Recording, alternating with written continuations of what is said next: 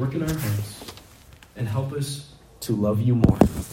I pray all these things in Jesus' precious name. Amen. As we look at this passage, and we're going to get into it right away, I want us to really focus on certain verses. I'm going to call them out as we read it, so if you could pay specific attention to these verses as we go through, it'll just make it a lot easier for us to understand as we look at the context of this thing that happens in this passage. Let's begin reading. Luke chapter 7, verse 36. Luke chapter 7, verse 36. And the Bible says here, "And one of the Pharisees desired him that he would eat with him. And he went down into the Pharisee's house and sat down to meat. And behold, a woman in the city, which was a sinner," okay, interesting description, "which was a sinner, when she knew that Jesus sat at meat in the Pharisee's house, brought an alabaster box of ointment, and stood at his feet behind him weeping, and began to wash his feet with tears, and did wipe them with the hairs of her head, and kissed his feet, and anointed them with the ointment." Let's just take a few seconds and let's just think about that, okay? There's a lot of strange things going on already. Number one, the fact that a Pharisee would invite Jesus to come eat at his house. Okay, we'll see later that this Pharisee's name, his name is Simon. Okay, Simon the Pharisee. This is strange. Because, of course, we know the Pharisees, they hated Jesus. They wanted to kill him. They wanted to see him gone. And the only other Pharisee we hear of having any interest at all with Jesus at all, Nicodemus, in John chapter 3, he comes to him by night. He doesn't want to be seen fraternizing with Jesus. He doesn't want to be seen seeking counsel from Jesus. He's afraid. He comes by night. But this Pharisee invites him for dinner. There's a lot of other people here too. Interesting. Even more interesting, this woman, we know from the other Gospels her name's Mary. This woman in the city, Luke describes her. And it's very interesting. He says, "And a woman in the city which was a sinner." Now we know that everyone, of course, excluding Jesus Christ, every human being is a sinner. The reason why Luke points this out, which was a sinner, he's pointing out, like, we're all sinners. From a human standpoint, she was a sinner. She was bad. She did not have the greatest reputation. She was someone that you wouldn't really find in a Pharisee's house. But she's here. When she heard that Jesus was there, she comes in. And she doesn't just come in empty-handed. She comes in with an alabaster box of ointment. We find from the other Gospels that that's not an inexpensive thing. It's a very expensive thing. It's about 1 year's worth of wages that she's brought in. And the other Gospels tell us that she actually breaks that box. And in verse 38, we saw that she begins washing his feet with her tears. She's anointing Jesus Christ with this ointment. Okay, so you got the scene there? There's a lot going on here. It's kind of crazy. This is not an everyday occurrence. Okay. Now, verse 39. "Now, when the Pharisee which had bidden him saw it, he spake within himself, saying, This man," he's talking about Jesus, "this man, if he were a prophet, would have known who and what manner of woman this is that toucheth him." Again, here's the description of this woman. "For she is a sinner." They really don't like this woman. Ugh. Ugh. She doesn't belong here. Okay? Look how Jesus responds. And he responds with a parable that I might add is one of the most interesting parables to me because it's so short. Jesus doesn't always give every detail in his parables, but sometimes he'll give a background, right? He'll give some context. He'll explain maybe why things are happening. There was a master. He'd go into a far country. He has his servants. He kind of sets the scene. There's no setting of the scene here. He kind of jumps right into it. So let's read it together. Verse 40. "And Jesus answering said unto him, Simon, I have somewhat to say unto thee." This is the Pharisee, right? And the Pharisee responds, and he saith, Master, say on. Here's the parable. "There was a certain creditor which had 2 debtors. The one owed 500 pence and the other 50. And when they had nothing to pay, he frankly forgave them both." Boom, that's it. That's the parable. We don't know any names. We don't know. There's a creditor, had 2 debtors. The one owed this much, the other owed that much. Do we know why they owed it? No. He forgave them. Do we know why he forgave them? No. Talk about getting straight to the point. He gives this parable, but then he finishes with this. Now here's the question. "Tell me, therefore, which of them will love him most?" We're going to come back to this question in a bit.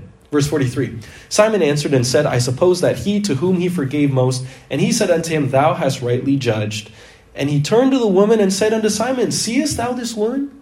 I entered into thine house, thou gavest me no water for my feet, but she hath washed my feet with tears, and wiped them with the hairs of her head. Thou gavest me no kiss, but this woman since the time I came in hath not ceased to kiss my feet. My head with oil thou didst not anoint, but this woman hath anointed my feet with ointment. Verse 47, this is what I want us to really pay attention to. Wherefore I say unto thee, her sins, which are many, are forgiven. For she loved much. But to whom little is forgiven, the same loveth little. Let me read that last part again. But to whom little is forgiven, the same loveth little. Let me tell you why this passage really baffled me, confused me. Because verse 44 down to verse 46, it seems like Christ is comparing the actions of this woman, this sinner, Mary, with this Pharisee, Simon. Does that kind of seem strange to you? Because I thought we weren't supposed to be comparing who's doing what and who's better than who. Are you with me? Right? This is not my Savior. Why is Jesus Christ doing this? He's saying, hey, Simon, look what you didn't do. Look what she did do. Like how awesome she is. Look how terrible you are. That's kind of what I got. That doesn't sound like my Jesus. Because when you do that, what does that cause? When you're comparing people, and as a parent, we have to be very careful about not doing this, right? You don't want to, why are you not like so-and-so? That's what we're preaching against. What does that cause? That kind of comparison, it causes guilt, causes shame, causes a feeling of worthlessness. And then maybe if you're on the better end, then you start feeling pride. Oh, well, I am better than so-and-so. I'm more faithful to church than so-and-so. I give more than so-and-so. I pray more. I read the Bible. I know more about the Bible than so-and-so. Both are wrong. But doesn't this seem like what Christ is causing here? This is why I'm baffled. But man, verse 47 makes all the difference. We're going to get back into it. Okay? Let me start off with my first point here. And that's this. Let's look at the parable again. The first thing we see here in the parable is there's a debt. I'm going to start off simple. There's a debt. People owed something in this parable. There was a certain creditor which had two debtors. The one owed 500 pence and the other 50. Now we know nothing about these guys, but we know that there were two of them and they each owed something different. The one owes what the Bible says 500 pence, the other owes 50. Now what's a pence? Okay, here's a little bit of biblical context here, okay, biblical culture. Pence was equal to something called a denarius. And the denarius was worth 1 day's wages. Okay? So you could look at it like this. One guy owed 500 days worth of wages. The other guy owed 50 days worth of wages. So you're owing, 500 days, that's almost 2 years. Imagine owing almost 2 years of wages. The other guy owed almost about 2 months worth of wages, 50 days. Okay? Now, I don't know about you, but I'd much rather owe 50 than 500. We see a debt here. They've got a difference. But you know what I see here about the debt? It's that it didn't matter how much one guy owed over the other. At the end of the day, in verse 42, it tells us, and when they had nothing to pay. Yeah. You see, the first thing about this debt is it was unpayable. It was unpayable. I don't care if I owe you 5 million or 5,000. If I've only got $5 in my pocket, I'm not paying you. I can't.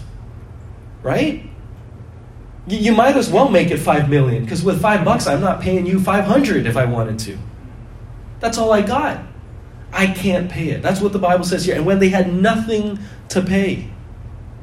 This is a perfect illustration. I believe that's what where Jesus is going here. Look, at the end of the day, everybody's got a debt. Yeah. Everybody's got a sin debt. The Bible says, for all have sinned and come short of the glory of God. We owe everything. And you know what? From a human standpoint, you know what we like to try to do? Yeah, well, I only owe 50. That guy owes 500. He's a way worse sinner than I am. But it doesn't matter. Because at the end of the day, not a single person can pay off their debt. There's only one can pay the debt. That's Jesus Christ. Only one. There's tons of people all over the world, millions, billions, I would say, of people who try to pay off this debt on their own. Why do you think they pray 5 times a day? Why do you think they abstain from certain foods? Why do you think they spend hours and hours learning to recite and remember what they consider is their holy book? They'll do all sorts of things that from a human standpoint would put us to shame in terms of their adherence and their commitment to their religion, but they cannot pay it off. Yeah. It's unpayable. Amen. And when they had nothing to pay. It's unpayable. And friend, if you're here today, you've not accepted Christ as your Savior, if you've never asked Him to pay off your debt, I'm sorry to tell you, you can't pay it off on your own. I can't pay it off on my own. But the good news is this, and this is where it comes to next. Not only was the debt unpayable, it was forgiven. Look what happens here, verse 42. And when they had nothing to pay, He frankly, you know what that means? Frankly means immediately, completely, forgave them both. You know what I'm so thankful? When I, as a 9-year-old, when I accepted Christ as my Savior, God didn't go, oh, you owe 50 pence? How about we just write off half of it?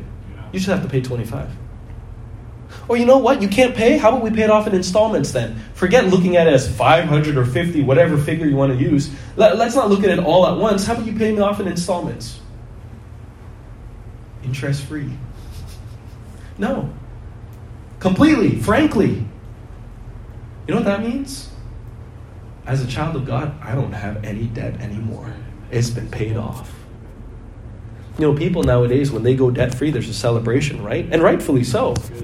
You pay off your house, you pay off your student loans, man, that feeling of freedom, that relief, it's just off your shoulders. You celebrate. It's amazing. When you get saved, that sin debt's gone. Never to come back again.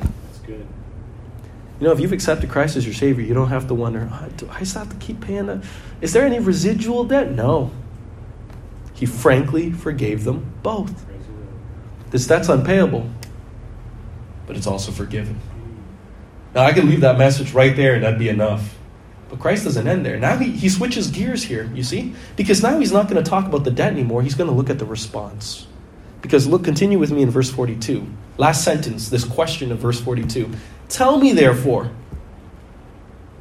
which of them will love him most? This creditor, this guy who lent the money. He's the one that he has every right. Come on, pay that debt. No, he forgives them. Now he's asking, okay, those guys that have been forgiven, who's going to love him more? And Simon the Pharisee, he answers correctly. He says, well, of course, the guy who was forgiven more, he's going to love more. It's pretty good logic there, Simon. I'm with you. And Jesus says, thou hast rightly judged. Now he goes into what we think is this comparison, right? That we have a hard time understanding, that I have a hard time understanding. He goes into all these, okay, you see this woman? I came to your house. You didn't do this. She did this. You didn't do this. She did this.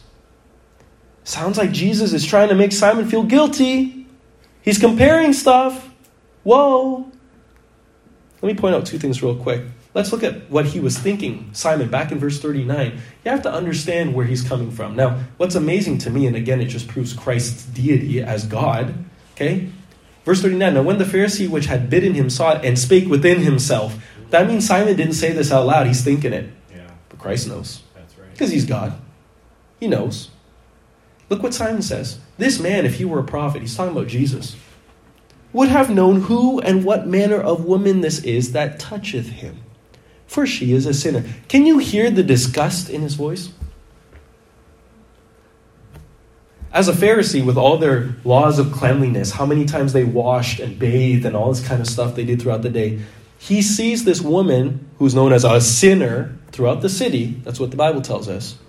He's in his house, so he's already feeling disgusted at that, I can imagine. Why is she in my house? Who let her in here? But now not only is she in here, she's touching Jesus. She's washing his feet. She's breaking open this box and putting this ointment on him. She's anointing him with it. Ugh. You hear the disgust in his voice? So you know what Christ is doing? He's not comparing and trying to make Simon feel bad. He's trying to get Simon to check his own heart. Why is this woman doing this? And why are you not doing it? Not, oh, she's doing this and you're not. Look how terrible you are, Simon. Because I'm going to be honest with you, this is what people miss when they read this passage. Simon invited Jesus to his house in broad daylight. How many other Pharisees were doing that? Before we get too hard on Simon, Simon was doing something that would have put his own reputation and maybe even his life at risk. This is only a few weeks before the Passover, by the way. This is when, at the height of the hate of the Pharisees towards Jesus, they wanted to kill him. They wanted to arrest him. And Simon's doing this. I would say, if I was Simon, I don't know if I'd go as far as to do that. To me, I'm impressed at Simon. So before we judge him and think that he's just a dirtbag for thinking this about Mary, let's remember, he's doing something good here too. I believe he loves the Lord, and that's why Jesus is asking that question. In the parable, it's not one guy loved the Lord and one guy didn't. One guy loved the creditor and one guy didn't. It's who loves him more. Who loves him more? Mary loved Christ, that's clear. So did Simon. So the question is, why does Simon not love Christ as much as Mary does? This is not a comparison for guilt. This is a pointing out of the facts to check Simon's heart and to make Simon truly consider, why don't I do that? And this is what God used for me. I thought, this woman who comes in with her mangled leg coming faithful to church, why am I not faithful like that? Not so I beat myself down and I'm like, well, I just got to love God more and look better just like her. No, that's not the point. Because we're going to see here in verse 47, it's the answer to everything here. Verse 47, wherefore I say unto thee, her sins, which are many, are forgiven, for she loved much. But to whom little is forgiven, the same loveth little. This is where I'm continuing to be confused. Because when Christ says that last part of verse 47, this is what I ask. So is it possible that there are Christians that are forgiven much and others that are forgiven little? Right? Christ is saying here, but to whom little is forgiven, the same loveth little. Well, I grew up in a Christian home. I told some of you before, earlier this morning about that. I grew up in a Christian home. I've never killed a person. I've never committed any egregious, terrible, wicked sin from a human standpoint. I thank God for that. So when I got saved, did Christ just go, oh, here's a little cup of forgiveness. Here you go. So just a drop of my blood's gonna cleanse you. Yeah. But then there are other people that have sinned a lot more than me. Oh, yeah. And when God looks at them, he goes, oh, man, I'm going to bring out the bucket of forgiveness. Come on. Boom. Is that what happens? Right? Because that's what I feel Christ is implying. Well, just quickly, 3 lessons that are being taught here and we'll be done. I believe the first thing Christ is trying to teach Simon here is that how much we serve is directly correlated to how much we love.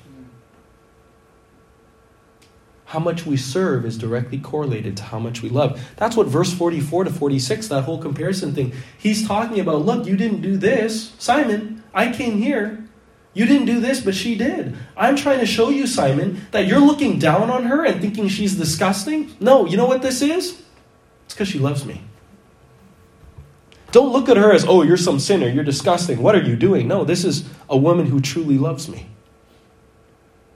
She's doing this because of love. It's because her sins are forgiven. She's been forgiven much. Hence the parable. Who would love the creditor more? Well, he even said his own self. Simon replied, well, of course, the one that's forgiven more. Makes sense, right?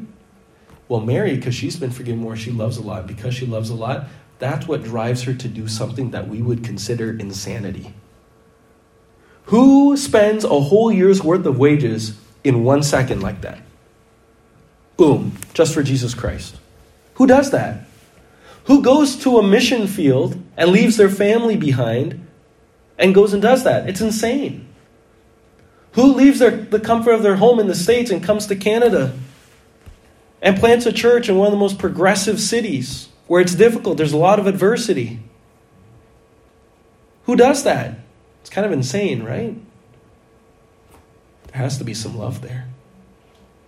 Got to love your Savior enough. That's what's going to cause you to do that. To do something that the rest of the world, and by the way, in the other Gospels, we'll see the disciples and the rest of the guests that were there, man, did they judge and criticize Mary. This could have been sold and used take that money and use to give to the poor. The Bible says even in Matthew, they rose up in indignation. They were genuinely upset at her. Get this woman out of here. She's ruining our dinner. She's ruining this party that we've got. She's ruining the vibe. Get her out. And Simon's thinking, see the disgust? But you know what? Jesus is saying, no. She's doing this. You know why? She's willing to go to these lengths to serve me because she loves me that much. How we serve is directly correlated to how much we love. And the second lesson is how much we love. Now get this. How much we love is determined by how much we believe we've been forgiven. When I first was preparing this message, I would always put how much we love is determined by how much we've been forgiven. Why would I put the word believe in there? Why would I do that? Well, that changes the whole, not necessarily the meaning, but our approach to this passage. Because again, I'm asking the question, Christ, is it possible for there to be people who are forgiven a lot and then forgiven a little? Are there people that are just better? So, yeah, a little forgiveness, but then people are wicked, terrible. They need a lot of forgiveness. There's that question. But you know what? How much we love is determined by how much we've been forgiven. And you know what? When we don't understand something in the Bible, let me tell you right now, I'm sure Pastor Corey said this before, the best commentary on the Bible is the Bible. So let's go to another verse. James chapter 2, verse 10. James chapter 2, verse 10. This to me clears up everything. Clears up absolutely everything. Because James in chapter 2, verse 10, he says this, "For whosoever shall keep the whole law and yet offend in one point, he is guilty of all." He is guilty of all. You see, Simon's a Pharisee. Right then and there, we know that, you know what? He's a pretty moral guy. At least from the outside. He's very, very faithful in all his little sacrifices they did, the tithes and the offerings. They would divide a tenth of even the spices that they used. They were so obedient down to the smallest, tiniest thing because they were so religious. So religious. And yet, here he's the object of, you know what? Someone else is loving Christ more than I am. When you go to James chapter 2, verse 10, you read that verse, you realize this. You know what the truth is? It's that no one's really forgiven little. Yeah, that's true. Amen. We've all been forgiven much. Amen. We've all been forgiven much. Simon the Pharisee, he's mentioned, if you read through all the Gospels, you'll see the same instance happening and it's recorded in all the Gospels where this woman comes in and anoints Jesus with this ointment. And you'll see that in other places, they talk about Jesus was at the house of Simon the leper. And a lot of Bible scholars believe this guy, he was a Pharisee, but there was a time when he had leprosy. Which meant that at one time in his life, you can imagine, from being at the height of society, if you were a Pharisee, you were respected. Because you look the part. These are the most godliest guys you can possibly meet. But then he had leprosy. He went from the highest rung on the ladder to the very bottom, an outcast, not being able to go near anybody, having to live outside the city walls, and anytime somebody came near, he had to scream, "Unclean, unclean," according to Jewish culture. But the fact that he was there clearly tells us he didn't have leprosy anymore. So he would have been healed. You know what that tells us? He'd experienced the goodness of God in his life before. Amen. And that explains why he would be so brave as to invite Jesus to his house for dinner. But you know what? Although you're a Pharisee and you're on top of the mountain in terms of spirituality, or you're this woman throughout the city that's known as a sinner, you've both been forgiven much. Amen. Because it doesn't matter if you try to keep the whole law. If you mess up in one point, which the Bible says we all have, there is none righteous, no, not one. I'm guilty of the entire law. You know what that means? That means I don't just owe 50 pence. I owe it all. I owe the 500. There's really, in reality, there's no 50 pence guy. There's no, I just owe a little bit. When I got saved, Christ just had to drip a little bit of forgiveness. No. Doesn't matter from a human standpoint, you say, I'm better than so-and-so, I sin more. No. In God's eyes, from his perspective, we all owe a ton. A lot. And when you got saved, you were forgiven much. You were forgiven much. The Bible says here in Ephesians chapter 1, verse 7 and 8, you can write that down for sake of time, we won't go there. But Paul writes to the church in Ephesus, in whom we have redemption through his blood, the forgiveness of sins. Okay, what's the extent of that? What's the depth of that? He says right after, according to the riches of his grace. So the forgiveness of our sins is according, in measure to, the riches of God's grace. That's a lot of forgiveness. That's not this little smidge. That's not here's some forgiveness. You were good. You grew up in church. You attended faithfully. Your parents are Christian. Your lineage is Christian. Whatever. You started memorizing Bible verses from an early age. It doesn't matter. I've been forgiven much because I'm guilty of the whole law. I'm guilty of it all. I'm the sinner, not the Pharisee. We all are. So then it begs the question, if I've sinned much and I've got a huge debt, then I've been forgiven much. And it only makes sense that if I've been forgiven much, then I should love much. That's the natural reaction. And if I love much, I'm going to serve much. I'm going to serve much. But you know what it all comes down to? Is that unfortunately as Christians, we forget that we've been forgiven much. We forget to what extent. Because on any day of the week, if you come to me and you ask me, Brother Bowie, are you forgiven? I'll tell you, yeah, I'm forgiven. But sometimes we like to tell ourselves that, yeah, I've been forgiven, but not that much. Sure, Christ forgave me, but not that much. And when we draw a line in the sand and we say, God, I just can't do this thing for you. I know you're asking me to do this. Maybe you're calling me to missions. Maybe you're calling me to do something else. Maybe you're calling me to be more involved in ministry. Whatever it is, I don't know what God's doing in your heart. But if he's doing something and we draw lines in the sand, which I'll be completely transparent with you, I've done myself in the past. God, I can't go there. You know why I draw a line in the sand? It's because I've forgotten how much I've been forgiven.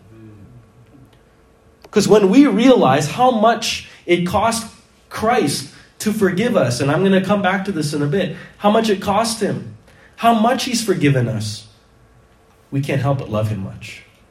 And when we truly love him much, we'll do whatever he asks of us, even if it seems ridiculous to everybody else around us. We won't care what people think about us. You don't think Mary, maybe it crossed her mind, a Pharisee's house? I've never been in a Pharisee's house before. What are people going to think of me? And even though Simon said what he said in his heart, guess what? Judas and the other Gospels we see, he said out loud, why did this woman do this? She could have sold this and she could have given it to the poor. She's being criticized as she's doing this. I feel like she knew she would, but she did it anyways. You know why? She didn't care what people thought about her. Because she loved much. Amen. Why would you love much? Because I've been forgiven much. I've been forgiven much. If you've trusted Christ as your Savior, you've been forgiven much. Colossians chapter 2, verse 13 and 14, and you being dead in your sins and the uncircumcision of your flesh, hath he quickened, brought alive together with him, having forgiven you all trespasses, blotting out the handwriting of ordinances which was against us, which was contrary to us, and took it out of the way, nailing it to his cross. Why did I take the time to talk about that debt? Because someone who is debt-free is excited. He's full of joy.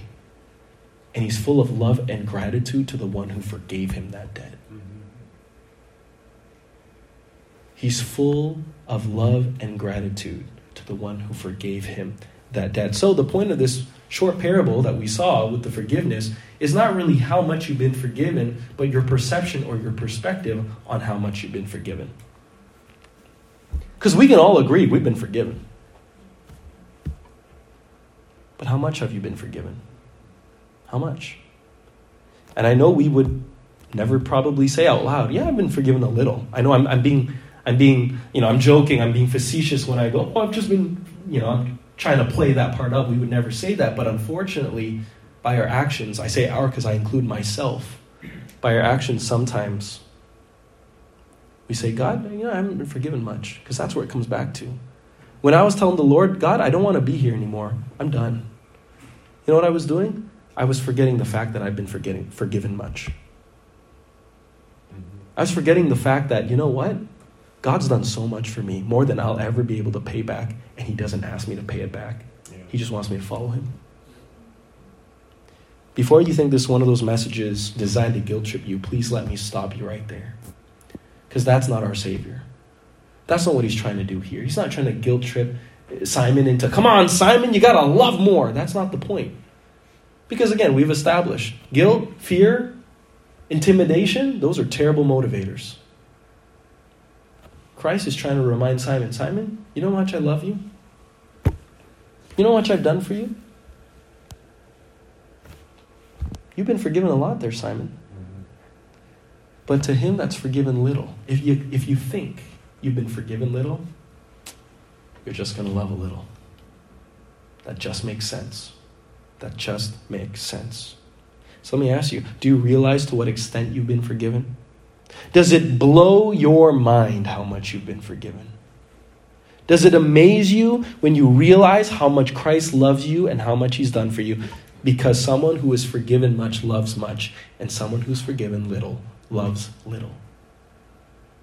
I think of these incredible missionaries, and I enjoy reading their biographies. You might not know all of these missionaries, and that's okay. But as I read these biographies, some of these missionaries do things that I'm just like, wow, how in the world did you make that sacrifice? I'm talking about giving up inheritances that would have had them set up for life, giving up careers, prestigious careers, giving up a family, giving up health, giving up so many things so that they could serve the Lord. And I wonder, how in the world could they do that? Well, here are just some quotes from some of them. There's a missionary, C.T. Studd. If you're ever able to read about his life, I would encourage you to do that. But he said this, after making a ton of sacrifices and people questioning if he was even sane for some of the sacrifices that he made. He said this, if Jesus Christ be God and died for me, no sacrifice is too great for me to make for him. How could he do what he did? Because he realized, I'm forgiven much. God's died for me. You know, earlier we sang Come Thou Fountain. I love that. You know that let thy goodness like a fetter bind my wandering heart to thee. Mm-hmm. You know what a fetter is? It's an old English word for a shackle. Handcuffs, basically. A chain. What's supposed to chain me to God? Your judgment? All the gifts you give me? Well, yeah. It's his goodness. Mm-hmm. Let thy goodness like a fetter. Why do we stay chained to God? It's his goodness. It's how much he's done for us that causes me to want to serve him. Amy Carmichael, missionary to India, said this, when I consider the cross of Christ, how can anything that I do be called a sacrifice? Adoniram Judson, another great story. He translated the Bible into the Burmese language. After translating it all, and back in the day, they didn't have special tools. They didn't have laptops. He's doing it all by hand. Just right after he finishes the whole translation of the Bible, his tent catches on fire and it all disappears. Can you imagine that? You know what he did? He went right back and retranslated it all again. I don't know about you. I would have given up. I was like, Lord, I'm done. I did it. You let the fire happen. I'm done. He did it a second time. You know what he said? If I had not felt certain that every additional trial was ordered by infinite love and mercy, I could not have survived my accumulated sufferings. What kept him going? Love. You know what else the Apostle Paul said? The love of Christ constrains me. That's what motivates me. Because I love Christ. Isaac Watts, I'm sure many of you have heard, When I Survey the Wondrous Cross. He wrote this, see from his head, his hands, his feet, sorrow and love flow mingled down. Did ere such love and sorrow meet, or thorns compose so rich a crown. What's he doing? He's remembering what Christ did for him, right? So what's your reaction? What's our response to that? Were the whole realm of nature and mind that were at present far too small, love so amazing, so divine, he's viewing Christ on the cross, demands my soul, my life, my all. You see, when Pastor preaches, as I'm preaching now, when Christ calls to you, he's not just saying, hey, just give me everything. He doesn't do that. He says, you want to see how much I've done for you? He took the first step. The Bible says we love him. Why? Because he first loved us. That's right. See, if we just try to manufacture this kind of fake love, that's what religion wants to do. Hey, let's get all emotional. Let's all get hyped up. Let's go do something. No, it's true Christianity is realizing how much Christ has already done for us. Yeah. And it's a natural response. It's an automatic reaction to seeing how much Christ has done for you and saying, you know what? I can't help but love him back. I can't help but love him back. He's done so much for me. He's just done too much for me. In finishing, I'm going to finish with this quote. So after I talked with that woman who had that mangled leg, I come back, as I said, to the missionary, and I'm talking with him. And he can see that I'm kind of like, wow, I'm just letting it sink in. I was like, how do you love Christ that much? I want that. And I look over at him, and I was like, do you know what she said? He's like, what? I said, I asked her what her motivation is for coming here, and she just said, because I love him. And he kind of chuckled, and he looks at me. And I don't even think he realized how profound his statement, his quote would be, because he literally just said it in conversation. He said, it's not that difficult to give your life to Christ when you realize how much it cost him to redeem it. And it hit me. It's not that difficult to give your life to Christ when you realize how much it cost him to redeem it. It cost him everything. We're talking about God's name, El Elyon, the Most High. You realize Christ left the highest rung on the ladder. He's the Most High, and he lowered himself. It's not like he was kind of in the mids, and then let's just go down a couple rungs. He was the Most High. There's nothing higher than him, and he lowered himself to the lowest position possible for me, for you. He had everything. Possessor of heaven and earth, the whole universe. And yet, for our sakes, he became poor, that we through his poverty might be rich. He paid off our debt.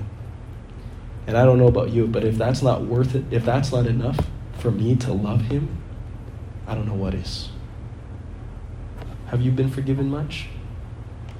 Yes. Then do you love much? And if you love much, do you serve much?